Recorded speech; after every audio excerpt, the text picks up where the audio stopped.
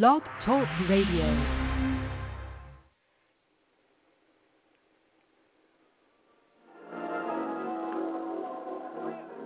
I've had some good days.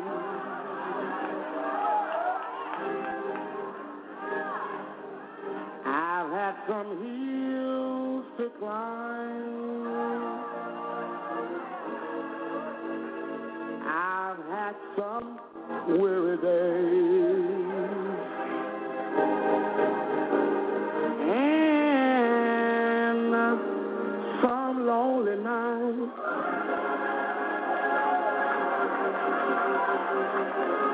But when I look around,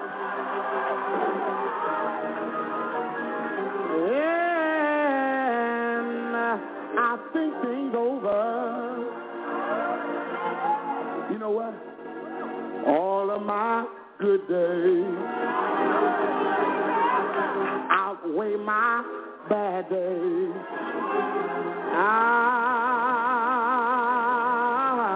I won't complain. Sometimes the clouds hang low. I can hardly see the road. I ask the question, Lord, why so much pain? But He knows what's best for me. Although my weary eyes, they can't see. So I'll just say, thank you, Lord. I won't complain. God has been so good to me. Has He been good? He's been good to me. More than this whole world or you could ever be. He's been so good. Tell me, you know what He did? Yeah, it dried all of my tears away.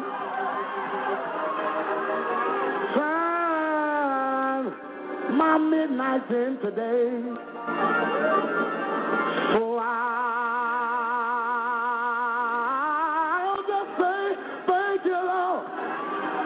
I've been lied on, but thank you, Lord. I've been talked about, but thank you, Lord. I've been misunderstood, but thank you, Lord. You might. Yes, the songwriter says that I won't complain. We just heard from Reverend Paul Jones. God bless you, God bless you, and welcome to the Burning Bush. None other than our guest speaker, Apostle Alexander Lockamy and the Burning Bush Church of Deliverance, non-denominational. God bless you, Apostle. How are you tonight? Blessed, wonderfully. Yes, you are. You are a blessed man of God. We look so forward to hearing from you each and Thursday night. We want to tell all of our listeners to make sure you call in on Thursdays from 7 o'clock p.m. to 7:30 p.m. You will hear the wisdom, the man of God himself, Apostle Lockamy. God bless you. How's the weather down there, Apostle? A little down, a little wet, rainy, a little damp, but a little cool. Wow, we up here in the East Coast in Maryland compared to North Carolina, and I'm telling you, the winter is ready. We got our gloves on, our turtlenecks, our coat with the fur. Truly, we know that the seasons are changing. They're calling for snow up here in the East Coast, up here by Chesapeake Bay Bridge, by Eastern Shore. Are they talking about snow down there? No, it's not yet. Oh, you are so blessed. You are so blessed. Well, I want to ask you a couple of questions. Is it okay with you before we get started, or are you ready to give us the word? Yeah, we can go with the question. Well, we were looking at Hebrews chapter 11, verses 1, talking about faith. Can you tell us what was so important that God wanted to put faith in the Bible? Because it's all about God. I mean, faith is not about, we have faith in the natural, faith in things that we, live with day by day. We have faith and confidence that our car going to crank up in the morning, but those are material things. We have faith in the food we go and eat at the store because we don't know what they put in that food. We take it and bring it home and eat it, and sometimes won't even pray for it, but we got faith that it ain't going to kill us. So we got faith when we sit in a chair, and we said it so long it ain't going to fall out and break or it ain't failed yet. So we have faith in material thing, but this faith we talking about is spiritual. It had to do with trusting God. And God knew because except we trust the Lord, that it's in vain to serve him if we don't trust him. And that's one of the purposes of serving God is to trust him and have faith in him, to believe that he's going to do us whenever we ask of him. Yes. So we have to have our faith and trust in God. Well, Psalms 25:5 talk about hope. What is hope? Well, that's our lesson tonight. That's what we're going to talk about tonight. It's about hope. So one that you did that. So thank God for the confirmation about hope tonight. But don't tell us then. I'm a hope. Okay. Next question. That'll work. And then we look at 1 Corinthians 13, which is the love chapter. What is love? Well, God wanted us to get it right because we got church folks and Christian folks, and we all have been there our own selves, where our love is limited to emotion. Our love is limited to our six senses, to our smell and our taste and our touch and our hearing and our feeling. And when it goes beyond that, then we don't love no more. If somebody get on our nerve, get on our feelings, what we see, what we hear, what somebody said about somebody, then we stop loving them. That's that earthly love. It's limited, but the love God told us in the 13th chapter of 1 Corinthians is spiritual. It came from heaven. It's unlimited. It's uncontrollable.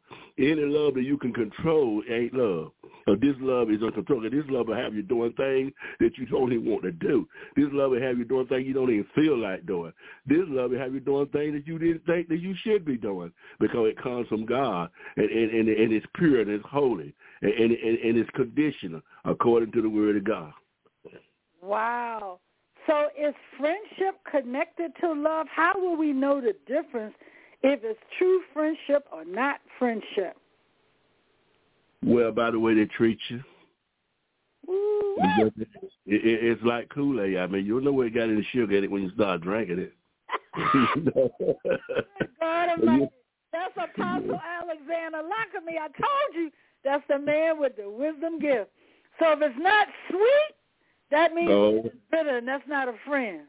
That's it. It's bitter because, the scripture even says, the scripture says bitterness is not of God, but it's of the devil. It's devilish. It's senseless.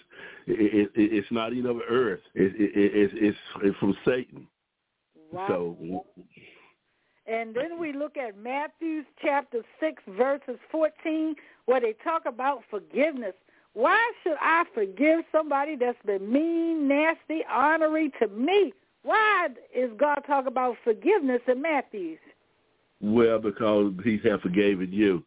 He has forgiven you so many times, and compared to the times what he forgave you for, he saved you, and to tell how many million sins you have committed when God saved you. So what is that compared to one or two sins every now and then, or one every two mistakes somebody will make? So God compared that to his own forgiveness, because he forgave us more than we can forgive others. So he compared that we forgive each other because it's God's will. He don't want none to perish. He wants all to be saved. He said he wished that none be perish, but all come to repentance. So that way we got to forgive folks, even if we don't feel like it, no matter what they did to us. We have to forgive them because God said it. Yes, it may not make them love you. They may not love you. They may not forgive you, but you got to forgive them. Wow. So we have to forgive. You once said something about forget. What did you say about forget? You have to forget. Now, even though it may come to your mind, forget means don't act upon it. Yes, you're going to always, you meet that person, it may come across your thought that they did this and did that to you, but don't reminisce on it. Don't let it become chaotic, that it begin to make you become bitter and sad and despondent and start acting upon it and then telling somebody about what that person did to you every time you see them. You have to forgive and forget it. When Paul said he forget the things behind, Paul knew what he did. He couldn't change what he did, but he can't stand around all day worrying about it because you can't change nothing. It's done been done. It's over with. It's in the past. The milk done been spilled. To wipe it up and go on back to business. Good God Almighty. You know, God just corrected me. I want to say to the radio audience, he loved Apostle Alexander Lockamy and all of us, but he want me to get it straight. That I heard it clear as day. The Lord told me to tell you that he's on every Thursday from 7 o'clock p.m. to 8 o'clock p.m. I'll say it again. It's from 7 o'clock p.m. to 8 o'clock p.m. God wants you to get the full gist of his word and wisdom, and he wants you to tune in to the man of God because you heard what he said. You spill the milk, just wipe it up and keep moving. Good God Almighty. Well, my last question I want to ask you, that God told us New Year's Eve and New Year's Day that we should walk in expectancy according to Jeremiah 29:11, that he has a plan for us. What do God mean to expect or expectancy? Well, it's like you going to the light switch and you switch it on. You expect that light to come on. It's been coming on all the time. Unless there's a shortage there, you know it's going to come on. Expect means to know, to just look for it to happen. When you go in there and hit that switch, you're looking for that light to come on, or you won't call it electricity. Just like when you hit that switch on your furnace and then come on, you do something wrong. But you were looking for it to come on. You would expect it to come on, even though it didn't come on. Expecting is not something you see or something you feel. It's something that you believe in that's going to happen. Wow. Good God Almighty. Again, you're listening to The Burning Bush with Apostle Alexander Lockamy. I'm going to move out your way now so you can give us what thus said the Lord of hosts. God bless you, sir. Yes, it's a blessing to be able to be on this afternoon for the radio world. And God wanted to put in my spirit tonight to talk about, I want to talk about use what you have. And then I want to talk about hope. First, I wanted that hope is a subtopic, but topic is use what you have. Sometimes we don't realize what powerful tools we have. And what we do is because we don't feel like we got nothing left. Other word, I'm sorry, let me change that again. My topic is use what you have left. Use what you have left. Sometimes you might not think you ain't got nothing left. You lost your job, the children left, your husband walked out, the wife walked out, your doctor gave you a bad report, and you've been sick for a long time, and it looked like there ain't no hope down the road. But God wants you to use what you have left. Sometimes what you got left will work for you greater than what you already had. Sometimes God had to take away what we got in order for us to see what we got left. Sometimes what we got us blind. Sometimes what we got a wonderful marriage, and we got a husband and a wife, and we complain all the time, grumbling and mumbling. She can't do this, she can't cook, she won't do this, or she won't wash the dishes, or she won't clean up the house. Well, while you were doing all that complaining, you could have went in there and cleaned that house yourself. You could have washed those dishes yourself. You could have went there and swept that floor. You could have took the trash out yourself. Because you love her like you say it is. It was more important for you to do that right than to lose her. You lost her because you were complaining. But all the things that she was doing, she had took her time. Well, at least she tried to cook. Even if she burned it, she tried. And you should have gone and appreciated that and say, thank you, baby. And then if nothing else, turn on down to the store and brought something to eat. And then hire somebody to come in and teach her how to cook. and give her some cooking lessons and kept what you had. So you lost your woman because she couldn't cook, but all you had to do, and now you ain't got nothing left when God gave you something other that would do you good. So sometimes we lose what we got because we don't realize what we already have. What you got left may not look like much. I ain't got nothing. She ain't nothing. See there, you said she won't nothing, but she is something. She's your wife. She's the woman that God gave you. I don't want to talk about in hope. See, in order for you, sometimes you got to have hope to help you hold on to what you got left. Because see, what you got left, it may not seem like much. See, when David came back to Ziklag, he found out that all the family was gone, and the enemy had come from the north, south, wherever they came from. And they took David's wife and all his children and all his servants.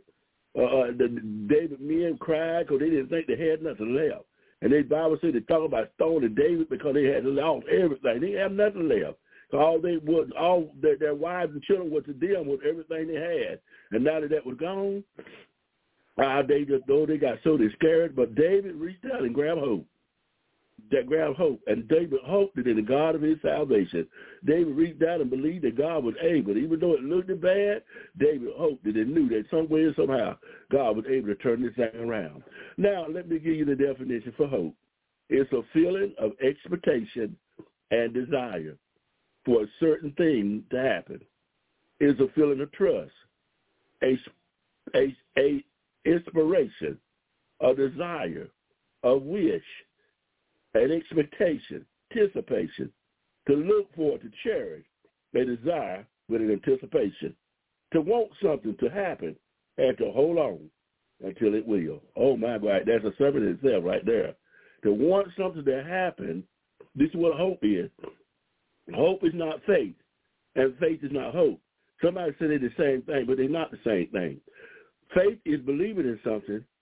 Hope helps you hold on to what you believe. Let me say that again. Faith is believing in it.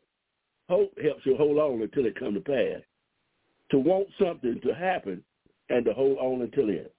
We're going to talk from out of the Word of God tonight, 1 Kings, 17th chapter, 10 through the 16th verse. And we want to talk about the widow woman. The Bible said that Elijah had already spoke earlier, and it stopped raining because the people had turned from God. That was the purpose of the whole thing. The people had backslid, and they turned to idols, and they had left God. God was nowhere in their vocabulary. And Elijah spoke and said it would not rain. The Bible said it did not rain for over 3 years and some. But now it was time for God to begin to show his glory. It was time that God began to manifest his power. So, but while Elijah was waiting for God to do these things in them 3 years, the Bible said he sent him down by the brook Cherit. And while he was down there at the brook, the scripture said that a raven brought him bread and meat in the morning and bread and meat in the evening, and he drank water out of the brook. Now, you got to understand, raven don't share no bread with nobody. Ain't God good? Raven is a greedy bird. He was the greediest bird there is. But yet God made this greedy bird give Elijah breakfast and supper, all whatever he needed it.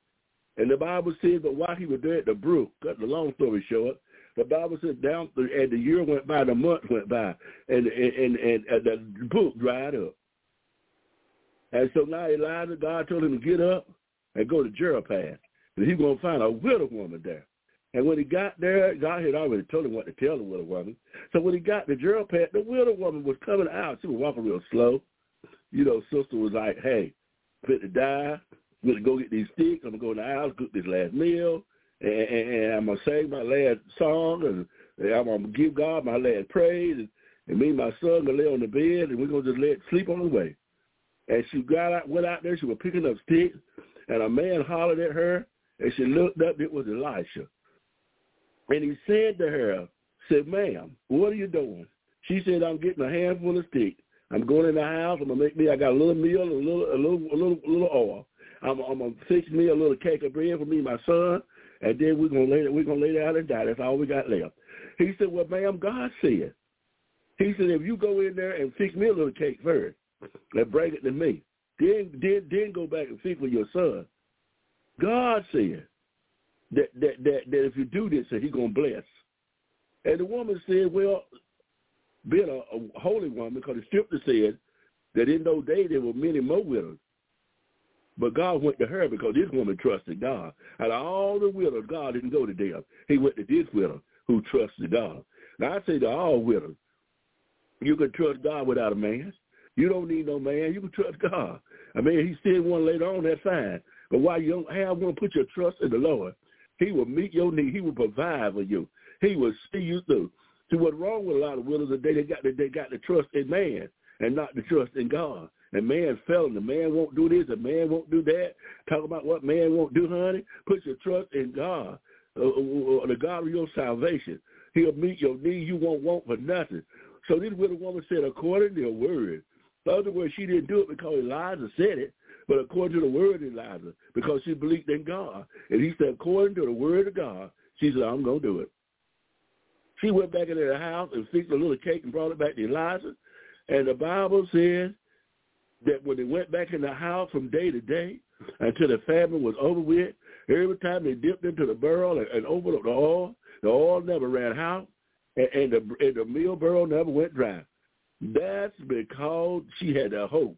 She hoped that the God of her salvation. She hoped that what Elijah said was true. And she believed that. And because of that, the meal barrel never went dry. The oil never ran out. That's what hope is about. See, that's all she had left. But she used what she had. Look around you and see what you got. Sometimes God can use what you got. You know, I remember one time a friend of mine, and they were going through they were going through their finance, and they were like really in bad straits. But we went to a service one night, and I was amazed that God can use anything. She said, the prophet said to them, God's going to give you something, and God wants you to give it away. And when you give it away, God's going to multiply it and give it back to you. And then that's what they did. And they was going through, and they obeyed God. And God gave them something. And they took what God they gave them and gave back. See, you need a seed whenever you're serving God. You can't come to God empty-handed. God can't bless nothing. But he can bless he can bless leftovers. He can bless the last thing you have in your hand. And so they told her to get something in her hand, go give it away. So when they gave her that family that, they had something in their hand. That was all they had left. Now, you would think they need to keep it because, look, if you're in poverty and you're in need, you need to keep what you got. But that was God's way of working a miracle for them. God told them, give it away. This is all you got left now, so they didn't have nothing. So you can't give God nothing. They took that, gave it away, and God multiplied it and brought them out of poverty. God blessed them beyond their wildest dream, and he's that same God today.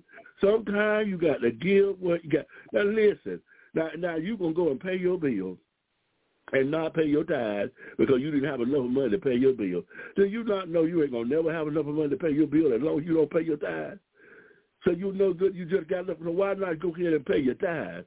Don't worry about your bill. Don't worry about your credit and how it's going to look and what people are going to think. People not paying your bill. People not buying your clothes. People don't live where you live at. You can't worry about these things. Pay your tithes. And, I'm telling you, I'm talking to somebody. Pay your tithes, and God will pay your bills. Now, if you don't pay your tithes, you ain't going to be able to pay your bills. Neither are you going to be able to pay your tithes. Pay your tithes. Okay, we're going to get off of that, and God will pay your bills. So this woman, that was kind of like a tithe because she gave the last that she had. Y'all know about the woman that threw the mic in there in her. Jesus said that's all she had. And the Bible said he blessed her because she gave not of her abundance, but she gave last what she had. Somebody is down at the bottom. Somebody you don't feel like, Pastor, I can't really give no offering to the church. They're taking all my money. They're taking all my money just to pay the bill. And I know they be asking for money, but until I can get on my feet, I ain't going to be able to do nothing. No, you ain't going to get on your feet as long as you don't do something. You take that there and you give. I'm saying not telling you to starve to death and take food out your mouth. That's not what I'm saying. But that little bit of money that ain't going to pay that bill no way, you give it to God. I know from a surety. I've been serving for 40-some years. I know for a surety if you give to God, he'll give back to you. Good measure, pressed down, shaken together, and running over. He'll call men to give under your bosom. Okay, let's go a little further. Let's go to 2 Kings, the 4th chapter, the 1 through the 6th verse. We just left 1 Kings, 17th chapter, 10th through the 16th verse. Now we're going to 2 Kings, the 4th chapter, the 1 through the 6th verse. We're going to talk about another woman. This is a widow woman too. This widow woman, her husband died, and he was a prophet, anointed man of God. He was a prophet. He died. But the thing is, he left her in debt. He left her with bills. And now in those days, whenever you had debts and you couldn't pay it, the bill collector could come and take your children and keep them and work them until the debt was paid. And this lady did not want to lose her children. She done just lost her husband. Certainly, she don't want to come here now and lose her children.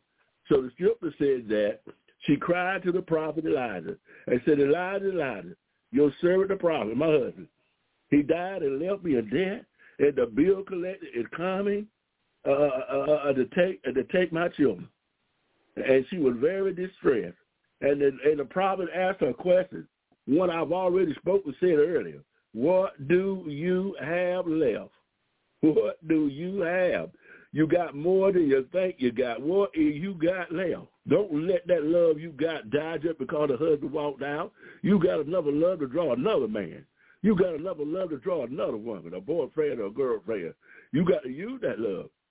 You go throw that love away because you think that because he left you, you don't love, you ain't going to love no more. Well, if you don't love no more, you're going to get no more. If you take and throw that love away and bury it just because you were hurt, everybody been hurt. But you got to take what you got left. You got to get up and fix yourself up, comb your hair, look like a model, and step on out that door and let God bless you with better. And let that be his law. Use what you got left. Get up from there, having that pity party, got them curtains put together, got the room dark, singing the Moody Blues. You need to open up that door and let the sun shine in and say, this is the day that the Lord has made. I'm going to rejoice and be glad in it. Tell God to lift up your spirit, put on the best thing you got on and step out that door with hope, knowing that God will be out there to meet you. So, this widow woman didn't sit back and cry, having a pity party. She told the prophet, I got a problem. And the prophet asked her what she had left. And she said, I ain't got nothing but some little old barrel, little old crude barrel. They empty. He said, what I want you to do is send your children outside. And you know how children is. Children, they ain't want to do nothing, know how they only went because she told them to go. And send your children outside and get as many barrels you can. So the children went out and got the burros, and when they got all the burros they could get, they came back, and I imagine they could have got some more burros. It didn't matter to God. They could have got 1,000 more burros if they wanted to. God would have filled them up too. But whatever burro they did get, they come in and shut the door. And the prophet told them to shut the door. She said she had a little bit of oil left. And he told her to take that oil and began to pour. And she took that what she had left. And that's what I'm telling somebody. You need to take what you got left, and you need to pour it into the Lord. You need to pour it to God. The more you pour to God, the more God going to pour it back to you. The more you do it God's way, the more God going to give it back. Yes, I know that's all you got left. It ain't doing you no good that little bit. So come on and give it to God. Do what God says. Use what you got left for the glory and the honor of God. Get up from there. Praise God and use what you got left. And the Bible says she poured and she poured. And she poured and she poured. And she poured and she poured. And I don't know how many barrels, whether it was 30, 40, 50 or 60, I don't know how many barrels it was. But the scripture said that more she poured, and the more she poured, the oil barrel filled up. And finally, she didn't have no more barrels left. And he said, this all of them, and that was it. And the oil stayed even after she had filled up all the barrels. Then Elijah told her, take them and go sell them and pay your debt back. The oil was kind of expensive. Oil was kind of like silver and gold. The oil was a commodity that they could use, and they had very wealth behind it. And she took the oil and went and sold the oil. And not only did he tell her, she listen, God don't want to only pay your bill. God want to bring you up, out, and over. God don't want to just bless you to get through the day, then tomorrow you're back in the same spot. Have to take from Peter and pay Paul. He told her, go and pay your debt and live off the rest. God want to bless you so you can live abundant. I read in the scripture where it said he came to give us an abundant life. But God wants you to have a plenty, more than enough, an overflow, a gully wash, a dam breaker, a form and latter rain, all in one season. God want to bless you with such blessings because you belong to him. You hear. The earth and God is the fullness thereof, and the righteous shall inherit the earth. And God want to bless you with such blessings that make one rich. That's what the scripture said, and added no sorrow. They didn't come from sorrow. It came from the Lord. God can touch a rich person's heart. God can touch a wealthy person's heart. All God got to do is touch, and he can turn it in your favor because he's God right by himself. And now let's go down to Job now. Job 1:21. Job didn't have nothing left. Job had nothing left. And he lost his children. He lost his sheep and goats and camels and all the things. And the devil said that he's going to curse you because he ain't got nothing left. But what the devil didn't know is that Job did have something left. He had that word called hope, a feeling of trust, an inspiration, a desire, a wish, an expectation, an anticipation, looking to cherish a desire with an anticipation, to want something to happen and to hold on until it will. Job had his hope in God. That's what Job had left. The devil didn't know that Job had hope left because he said that he would curse you to your face. But Job said, naked came from my mother's womb, and naked shall I return thither. The Lord give it. Job said that the Lord take it away. Blessed be the name of the Lord. That's what Job did. Job did have something left. And just like Job had hope left, you got hope left. Hold on to your hope. For the Bible said your hope has a great recompense of reward. Don't give up your hope. The Bible said you shall reap what you sow if you faint not. That means if you hold on to your hope and don't give in, don't throw in the towel, don't quit, don't stop, don't sit down, don't write God off, don't charge God foolish. For the Bible said Job did not charge God foolish, but keep your trust in the Lord, your confidence. The Bible says hold fast your confidence that you have in God. That means hope. And it has a great representative reward. You're going to be rewarded by hoping. Job was rewarded. Job had nothing left. The devil sitting there looking for Job to kill himself, looking for Job to cut God out. Job said, naked came out from my mother's womb, and naked shall I return to him. The Lord give, and the Lord take it away. Blessed be the name of the Lord. Then look what happened in Job. The Bible tells us another scripture that said, consider the end of Job. We always read about Job sick, and Job's wife cursed him and told Job to curse God and die, and Job lost all this, and Job all this. But the word of God said, consider the end of Job. And another portion of scripture. Other word, God gave him double for his trouble. God gave him back more beautiful son, more beautiful daughter, camels and goats and asses. He was most the first man in all the land. And even his friend came back, gave him more friends. They came back to comfort him. Because Job, the Bible told Job to forgive his friend. Because they came there and accused him. Listen, why are you going through people going to accuse you? When you start having problems and sicknesses, and the first thing they're going to start to say, oh, she done did something wrong, that's why she's sick. If she was an apostle like she said she would, if he was an apostle, that would be happening to him. Them things happened because I heard he did this, and I heard he did that. That's why all that is happening. So they came there charging Job, telling Job he must have did something wrong and thought he got away with it. You imagine you laying there sick, so sick. You sick, and then he come around, and the devil won't satisfy. He said, well, who don't mind getting up the material things? So what? He gave up the material thing, but if you let me touch his body, my God, he will cuss you. He will surely cuss you there. But Job didn't. Job did not cuss the Lord. Job said in the 14th chapter, laying there all sick, they lost everything, his body wrapped with pain, was sores all over him. He said, naked came from my mother's womb, and naked shall I return to her. He said, the Lord give it, the Lord take it away. Then on the 14th chapter, the 14th verse, he said, all the days of my appointed time, I'm going to wait till my change comes. I come out and tell somebody to wait. Your change is on the way. Let your hope help you to wait. Job took his hope, and he waited for his change to come. Yes, they talked about him. Yes, they accused him. Yes, they said his sin done caught up with him.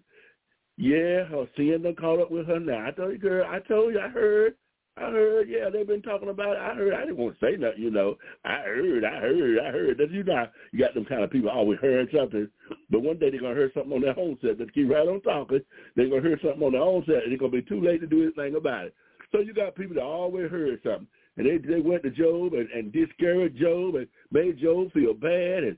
And Job said there were tears in his eyes. Job even had to raise up with enough dignity and audacity and say, y'all are miserable. He said, y'all are miserable comforter. It's bad when you got to tell your guests that you're miserable. You need to go home. You need to go to the house. I'd rather you had not came to my house. I'm laying here sick. I'm laying here full of sores. I'm here looking for a word from the Lord, and you got to come here and prophesy to me and tell me I done sinned, I done something wrong, done sinned, and thought I got away with it. And when the poor was hungry, I didn't feed them. When they were naked, I didn't clothe them. I done slipped around the corner, did something, I ain't got no bit, and God caught up with me. How can you come and tell me you miserable friend? But the scripture said Job had to forgive them. Job had to forgive them how they treated him. And the Bible said when Job forgave them, oh, I heard the Holy Spirit say, some of y'all need to be forgive. Yes, you need to forgive. God don't forgive you, but you need to forgive them. God says the reason the hurt ain't completely gone because you ain't forgave them. And your blessing is based on you forgiving. You got to let it go. And we talked about earlier in the service. You got to let that hurt go. You got to let that go. You got to forgive them so God can bless you. You ain't holding up nothing but your own blessing by not forgiving. You got to turn it loose. You got to tell them, you got to tell God to help you. Go to your prayer closet. Say, Lord, listen, they hurt me so bad, God, that I don't like them. I don't want to forgive them, Lord. But help me to forgive them, God, because you told me if I don't forgive them, neither will you forgive me, and my prayers are going to be answered. So Job had to forgive his friend, though they talked to him that way. And when Job forgave them, God blessed him abundant. And God will bless you too. You can't have no unforgiveness in your life. I don't care how hurt it, I don't care who it was. I'm sorry to say it might be personal. It might be your father or your mother. But it might be a molestation situation where a family member have touched you in the wrong way. But you got to forgive them. You can't hate them. You can't hold this. You got to give it to God. You got to tell God to forgive them. And then you got to forgive yourself. And that's what Job did. And when you forgive, the blessing's going to roll in. Oh, yes, it ain't nothing but a weight to walk around with unforgiveness. It's like taking a weight on your shoulder, and the weight ain't going to go nowhere. And not only is the weight not going to go nowhere, your prayer's going to hit the wall. It ain't going to be answered. But God said that neither will he forgive you if you forgive those that trespass against you. So this is the word of God. So that's why it's important to forgive so that God will forgive you. And now let's go to Job 14:14 says, Job said, I'm going to wait for my change. I come out and encourage somebody. The change is coming. Oh, I've been serving God over 42 years. I want you to know that the change is coming. It may not look like it's coming, ain't coming, but the change is coming. The God you serve is going to come and see about you. He's going to come when you least expect. The scripture said, though he tarry, he's going to knock you down and run you over. Look what he said. God said, though he tarry, though it look like he's not coming, though it look like he ain't hearing your prayer, though it look like he ain't going to heal your body, oh, it look like he ain't going to regulate your mind, it look like he ain't going to restore your joy, it look like he ain't going to stop your marriage from going to divorce court, it look like he ain't going to give you another husband, he ain't going to give you another wife, it look like your children left home, they ain't going to come back no more. I'm talking about what it look like. And the way they talk to you last time you heard, it don't look like they coming back to see you no time soon. And you've been had a division that you want your child. There's somebody right now, your child get ready to come home. Somebody right now, your child fit to call you. Somebody right now, your child fit to reconnect with you. That child going to come back and apologize. And God says you're going to apologize to them. And it's going to restore that relationship. They've been gone a long time. You ain't called them. They ain't called you. But God, because you waited on him, you prayed and God heard your prayer. And God's going to fix it. He's going to put this broken piece back together, just like Job waited, believing that a change going to come. God told me to tell you, keep on waiting. Don't give up. Don't you quit.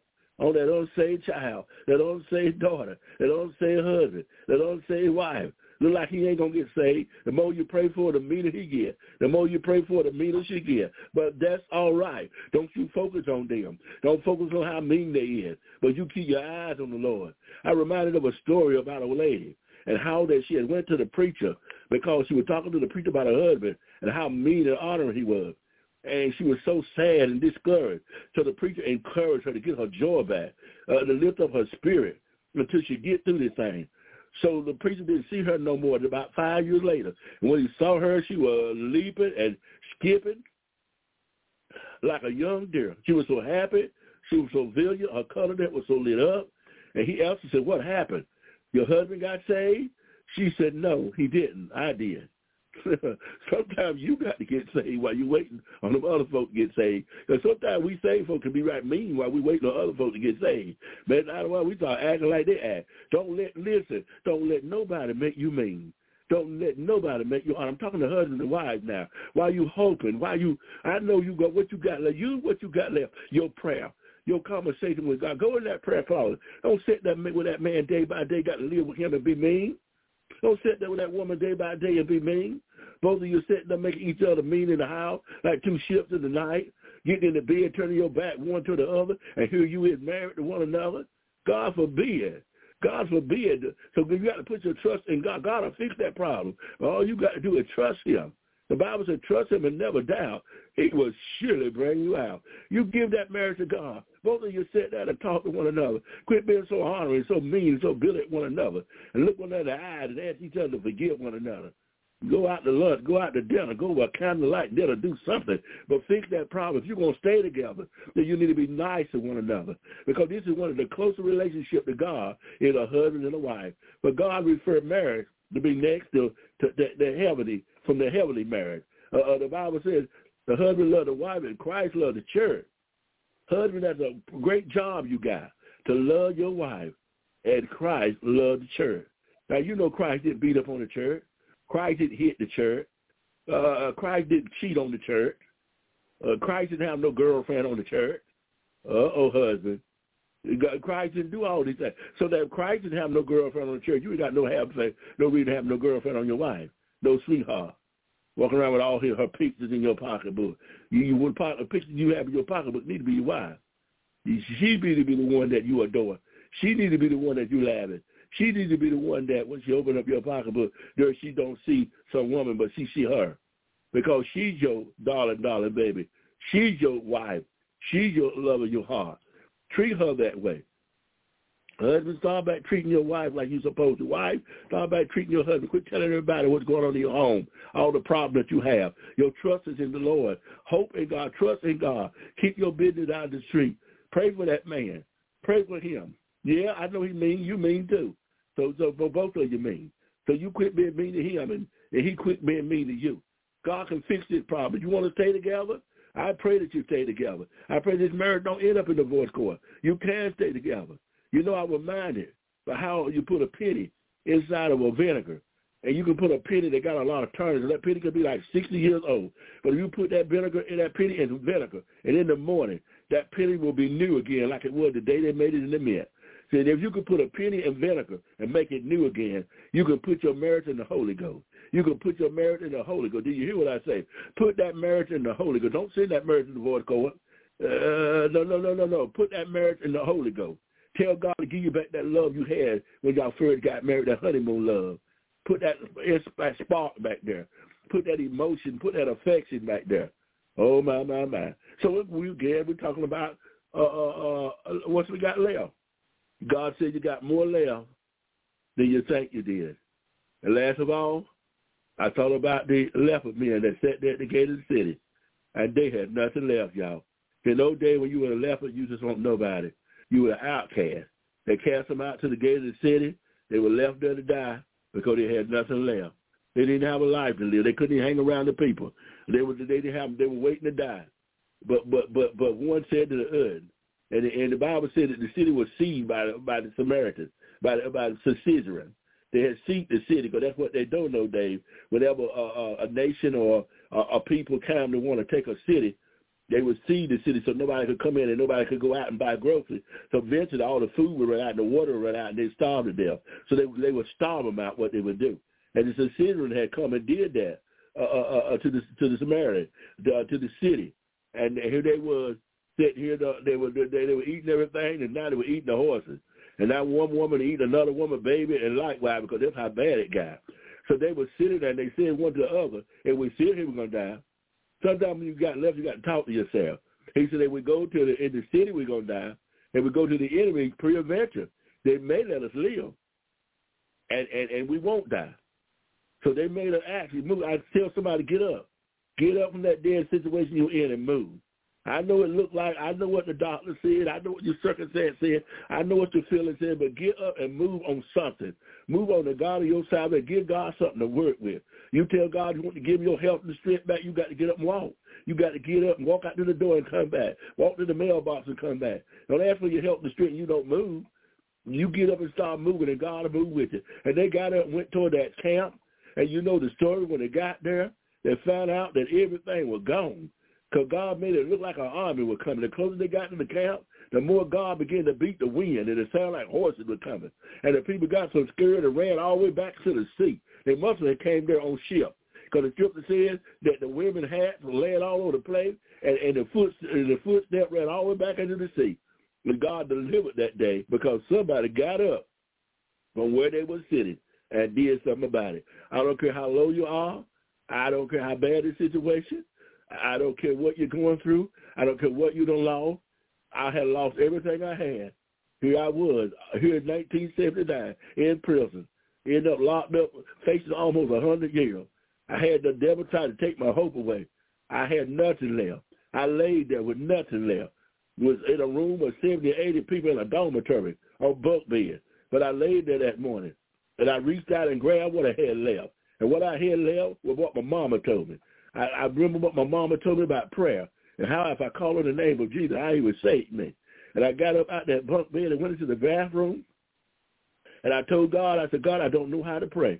All I know is I'm going to use what I got left, what my mama told me. Mama said, if I do this and do that, God, you would save me. And I gave my life to God that day in 1979 on a Sunday in prison. I gave my life to God, and look what God done. God took what I had left, and he took that left, and then I reached up, and I took what I had left, and went in that bathroom and gave it to God, and God took it, and he took a person that had nothing. I didn't have nothing. But God turned around and blessed me. He brought me out of prison. He began to bless me over and over again as I walked by faith with what I had left. He brought me out of prison in 1979. And yes, he did. In 1981, he called me to the ministry. I preached my initial sermon on the 4th of July. In 1985, he called me the pastor, my first assistant pastor, and he called me to be an assistant pastor. And I pastored for about 10 years. And then I ended up being the pastor for about 10 more years. For 19 years, they called me the pastor. Then I left that church, and now I'm in a church down where I've been pastoring for about 18 years. But what I'm trying to tell you, he called me from, first of all, being a Christian to a minister. I started evangelizing. He called me from evangelism into the prophetic, began to evangelize and prophesy. He called me there into pastorship. He called me from the pastorship to the apostleship. And here I am talking to you today of the apostle because I took what I had left, which was God. Listen, as the old thing said, if you ain't got nothing left for God, you got more than you need. So I want to encourage somebody, use what you got left. Use that hope. Can I say again what that hope is so you can write it down? You might get it in your spirit. Hope, a feeling of expectation and desire for a certain thing to happen. A feeling of trust, an inspiration, a desire, a wish, an expectation, an anticipation, to look for, to cherish, a desire with anticipation, to want something to happen, and to hold on until it will. We bless the Lord. Apostle. Good God Almighty. Woo-woo. I can't say nothing but will you pray for those who's listening tonight, Apostle, and just give them hope in prayer and touch and agree with them for their victory? Would you do that, sir? Yes, I will. Precious Father, I pray for all the listening audience that are listening right now because we're strength one to the other, God. We all are not strong at the same time. Neither are we all weak at the same time. That's why you said we are strength one to the other. Sometimes we're up, sometimes we're down. So we that are strong are the burden of infirmity of the weak. And I come down, God, with being strong, burden infirmity of my brethren that are weak, that are discouraged, that are broken, that last leg. It look like there's no hope. Look like there ain't no way out. Look like it just ain't gonna change. Look like they don't want to go no further. They want to give up because they done been hurt so bad. They done lost so much. They fell down so far. But God, I come in the name of Jesus to encourage them, and that you would encourage them, that you would lift them up in your spirit, Lord, with your spirit, not my spirit, but you will lift them up by your spirit, said the Lord. The same spirit that hover over the world, that same spirit that said, let there be light. In the name of Jesus, let that spirit hover over them, hover over their brokenness, hover over their failures, hover over their setback, hover over their sicknesses, hover over this divorce. There's trouble in the home. There's trouble on the job where these supervisors acting beside themselves, oh God, and act like they boss, act like they're God, and having authority, using their authority beyond what they're supposed to. In the name of Jesus, God, I pray, God, that your glory will show up, that your will will be done, and you will lift up all these spirits that have been broken, God. You said a broken heart and a contrite spirit you will not despise. Somebody's heart is broken, somebody crying, and they ain't even telling nobody they're crying, God. They've been crying so long there ain't no tears left. But God, I want you to show up and show out. I want you to turn this thing around, God. I want you to turn this hope, God, to the expectation. I want you to turn this hope into an inspiration. I want you to turn this hope into a desire. I want you to turn this hope into a wish. I want you to turn this hope into an expectation and anticipation.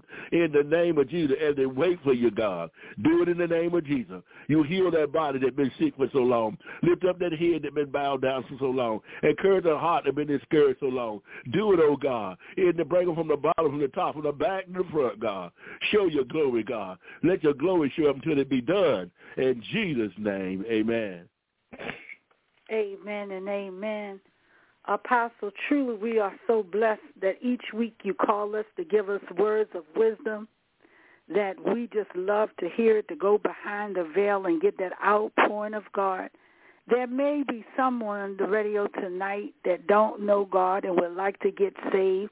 Will you give them an invitation to salvation, that those that might say, how can I get saved? What can I do to get saved? And can you give them the plan of salvation, please? Yes. I come to tell you that the scripture says in the word of God that whosoever called on the name of the Lord shall be saved. Whoever, he says, call on the name of the Lord. Whoever you are, if you call on him, he said he shall save you. He said if you believe in your heart and confess in your mouth the Lord Jesus, and that God has raised him from the dead, thou shalt be saved. Let me say it again. He said if you believe in your heart and confess in your mouth the Lord Jesus, and that God has raised him from the dead, thou shalt be saved. And I say right now that if you just believe that Jesus was born by the Virgin Mary, that he was suffered on opponent Pilate, that he crucified, dead, and buried. On the third day he rose from the dead, declared victory over the grave, death, and hell. He gone back to the Father to prepare a place for us in the kingdom. He will come back in his promise to judge the world and to deliver the righteous. If you believe in the Holy Ghost, the Christian church, communion of saints, the forgiveness of sin and the resurrection of the body, you shall be saved. The Bible says if you believe these things, then salvation is entered into your heart. In Jesus' name, accept that. Accept to believe and receive, and salvation is yours. In Jesus' name. And I pray that be so, God, that they believe in their heart, confess with their mouth to others, that salvation had come, that you ask you to forgive them, God. They got to repent. And that they repent, God, and then to receive you as their Savior, that it be so this day. That you would save everyone on the sound of my voice, that will repent and turn from their sin, God, and accept you as Lord and Savior Jesus Christ. In Jesus' name, amen. Amen and amen. Again, sir, what is the name of your church? The Burning Bush Non-Denomination Deliverance Church in Irwin, North Carolina. Irwin, North Carolina. And if they would like to visit, what's the time of your services? 7 o'clock on Sunday, 11:30 Sunday morning, and 7 o'clock on Tuesday night for Bible study and prayer meeting. Everyone that you hear that is 11 o'clock, 11:30 on Sunday morning. And the address? 11 o'clock on Sunday morning. 11 o'clock on Sunday morning. Sunday morning, yeah. That's 402 North 13th Street, Irwin, North Carolina. 402 North 13th Street in Irwin, North Carolina. Yes. And before we close out, everyone, if you want to invite Apostle Lockamy to your church, or you would like to call him for prayer or invitation, and your phone number, sir. 910-658-5206. 910-658-5206. God bless you again. You have been listening to Apostle Alexander Lockamy. Stay tuned each week on Thursday from 7 o'clock p.m. to 8 o'clock p.m., where you can hear the man of God and hear the broadcast of Burning Bush, because truly he is a blessed man, a man with a wisdom gift, and our guest speaker. God bless you, sir, and have a nice evening. Yes, be blessed. Thank you. Thank you, Lord. Thank you.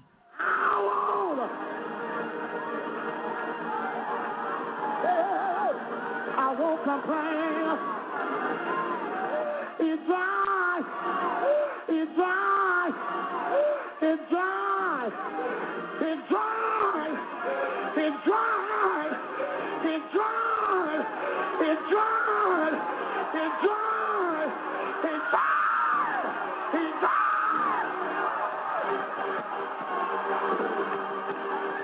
Every one of my tears away.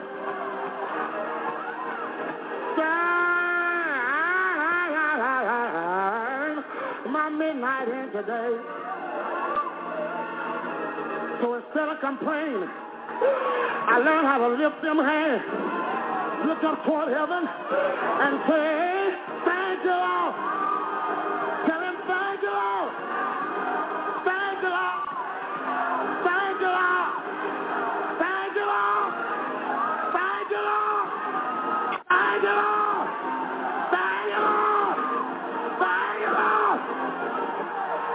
I won't complain. I won't complain. I know it's time to go home, but I won't complain. I used to, but I won't. I could, but I won't. I won't. I won't. I won't. I won't. I won't. I won't. Can you say yes? Say yes. Say yes. Yeah. Yeah. Yeah.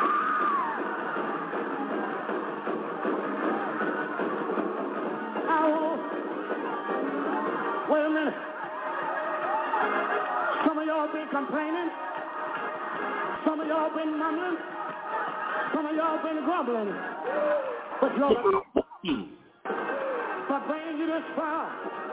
You ought to thank God for bringing you from a mighty long way. And you're all right. And you're all right. You ought to stand on your feet and praise the Lord.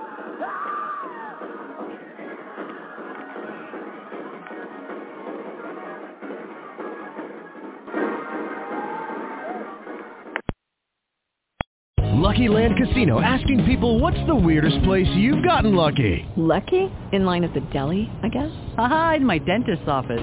More than once, actually. Do I have to say? Yes, you do. In the car before my kids' PTA meeting. Really? Yes. Excuse me, what's the weirdest place you've gotten lucky? I never win and tell. Well, there you have it. You can get lucky anywhere, playing at LuckyLandSlots.com. Play for free right now. Are you feeling lucky? No purchase necessary. Void where prohibited by law. 18+. Terms and conditions apply. See website for details.